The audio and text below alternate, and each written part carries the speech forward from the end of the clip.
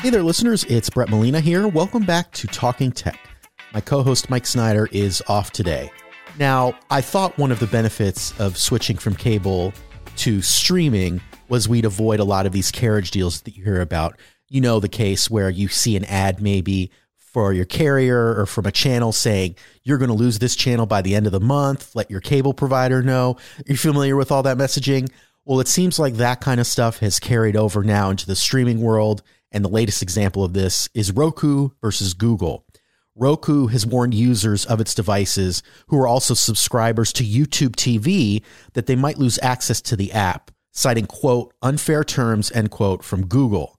According to a copy of the email that was obtained by USA Today, which you can read about on tech.usatoday.com, the company behind the popular media streaming players told users that recent negotiations with Google to continue to carry YouTube TV broke down because Roku cannot accept what they call Google's unfair terms, as we believe they could harm our users. The email also says that Roku is committed to reaching a deal so that they can keep YouTube TV on the players. Now, of course, Google has responded to this.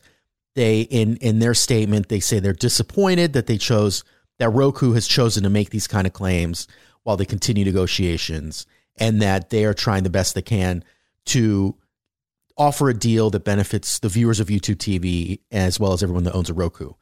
Now, this isn't the first time we've heard issues with Roku hosting other apps. As you recall, when HBO Max launched in May 2020, it wasn't on the platform for quite a while. I think it was several months. It wasn't until December of that year, ahead of the release of Wonder Woman 1984, where we finally heard a deal about HBO Max's app showing up on the Roku. But it is kind of a bummer because one of the cool things about leaving cable was maybe finally getting away from all that back and forth of, you know, do I have to worry about losing this channel because of my provider? And it sounds like that stuff's still kind of happening again. But we'll see how this pans out. I don't know if this is something that'll be resolved quickly. Who knows?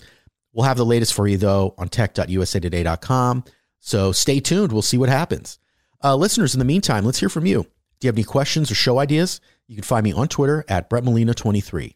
Please don't forget to subscribe and rate us or leave a review on Apple Podcasts, Spotify, Stitcher, anywhere you get your podcasts. You've been listening to Talking Tech. We'll be back tomorrow with another quick hit from the world of tech.